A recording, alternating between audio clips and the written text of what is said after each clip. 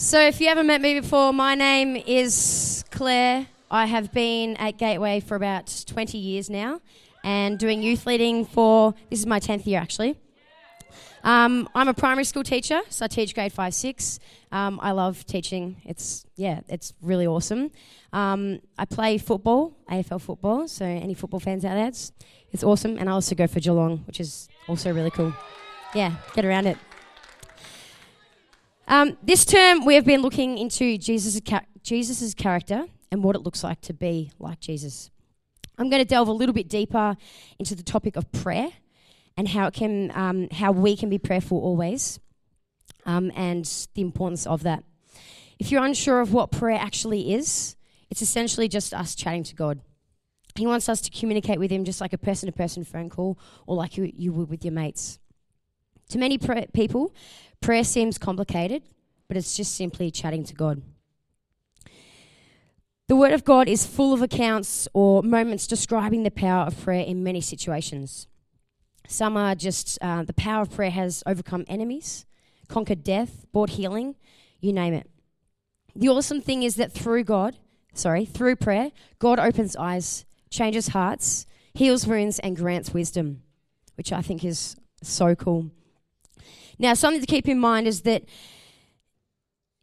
often it can take more than one conversation with God to see change or see him work. I know there's been times in my life where I'm like, God, I've been praying this for so long, why is nothing happening? But it's in those moments that it's not about him not hearing our prayers, but he knows what's best for us and loves to see our faith build through our prayer life. So why did Jesus pray? Prayer was an important part of Jesus' life, many times in the Gospels, which is just some teachings of God. We read that Jesus prayed or went alone to pray in his own time. But why did he pray? I mean, if he's God, then, why did he bother? He prayed because of his relationship with the Father. He prayed because of his dependence upon his Father. He prayed because of the example he wanted to set for his followers, and especially us. Consistent prayer is essential and is one of the piece of armor that God provides us that energizes all of the other pieces. In Ephesians 6:11-18 it says, "Put on the full armor of God so that you can take your stand against the devil's schemes. For our struggle is not against flesh and blood, but against the rulers, against the authorities, against the powers of this dark world, and against the spiritual forces of evil in the heavenly realms. Therefore, put on the full armor of God so that when the day of evil comes, you may be able to stand your ground, and after you have done everything, to stand. Stand firm then, with the belt of truth buckled around your waist, with the breastplate of righteousness in place, and with your feet fitted with the readiness that comes from the gospel of peace. In addition to this, take up the shield of faith with which you can extinguish all the flaming arrows of the evil one. Take the helmet of salvation and the sword of the Spirit, which is the word of God, and pray in the Spirit on all occasions with all kinds of prayers and requests. With this in mind, be alert and always keep on praying for all the Lord's people." That piece of passage from the Bible is so key. And every day, I know I try to wake up and put on the armor of God so that I can, get through the day with God. So how did Jesus pray? He prayed in many ways, but the real, most valuable question is, how did he pray? Just to name a few, he prayed for guidance in places of quiet solitude. I think that's super important in our life in terms of just situations that arise and actually praying for guidance from God on what to do in those specific situations. Jesus prayed for his disciples and for all believers. He prayed to praise to the God, his Father. He prayed prayers of thanksgiving. He prayed in a posture and with an attitude of devotion. And he also prayed in times of anguish and hurt, which sometimes seems like sometimes it's the only time that we do pray, when we really need something. But Jesus prayed at every time. I'm about to show you a YouTube clip which kind of shows you, it's a bit of a funny version of what prayer might look like and how one person sees it. Oh, that's very funny. I like that one.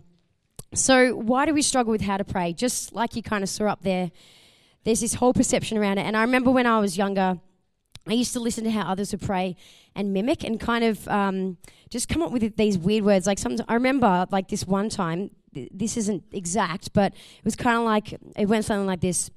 Oh, Heavenly Father of all fathers, you are ever so brilliant, and your word is glorious above all. Your words are as sweet as honey, and you make those grey skies blue when all seems lost. Make my path straight upon the hills that I may walk up, and lead me to you when I become astray. Now, don't get me wrong, there's nothing wrong with this prayer, but when I was praying, it wasn't my heart praying it, but it was the words which I'd heard from somebody else or that I thought sounded good in that moment. We think we have to pray long with really big words for it to really work. We measure ourselves against others who may be good with words or have been a Christian for a long time, and it makes us feel unqualified or unworthy. Sometimes we separate prayer from the rest of our life. We look at it as something we do in prayer meetings or in quiet time, which is great when we do it there, but God wants it to be a consistent thing throughout our whole day. I've got 3 tips for you that will hopefully give you a greater understanding of prayer and the power behind it. Tip number 1 is pray simply. As I was saying before, we might think we have to pray passionate, persuasive words for God to hear us. But in reality, He listens even to our shortest SOS prayers. We can talk to God in everyday language just like you talk to a friend. We don't have to pray long. He delights in a simple word of praise like, Lord, I love you. He treasures the prayer of a teenager when they say, hey, God, I really need help with this exam. I have this sack and I'm just feeling really anxious about it. Please help me. He answers the simplest prayer. Lord, give me strength for today. That's all I need. By praying simply, you make prayer an integral part of your day. I encourage you to start and end your day with prayer if that's something that you need to start with. Pray over your schedule. Ask God to help you with your to-do list. When you hear a troubling news report, lift the situation up to God. Say a prayer for your friend or family member as you give him or her a hug. I know a friend of mine, she gives thanks every time when she stops at a red light, and that's just something that she does now. It's just something that she's just been embedded into her day. Look for prayer moments that work for your life and make it a part of your day. Tip number 2, read the Word. Have you ever had a one-sided conversation with someone who talked continually without actually ever listening to you? The conversation probably did not go very far. We do the same thing to God when we pray without reading the Bible, which is His eternal letter of love and wisdom to each of us. Reading Scripture helps us to get to know God because it is His Word after all. It brings life to our prayers. I know that I want to have more effective conversation with God, and to do that, I need to read more Scripture. And the last tip is pray expectantly. Prayer becomes a lifeless exercise when we're not looking for answers. Jesus invites us to expect God to work. In Matthew 7:7 it says, ask and it will be given to you. Seek and you will find. Knock and it will be open to you. How much more exciting prayer becomes when we keep our eyes open to watch for God's answers and what He does. Sometimes I wonder how many answers I miss because I didn't really expect God to move. I think, this is too big for God. I can't see a way through this. God, there's no way He could do anything with this. And I put Him into this box and I limit His ability. And because of that, I miss opportunities. The last thing I want to leave you with is pray and watch for God's answers so that you can thank Him. He might answer differently than what you expect, but His answer will always be better than what you had in mind.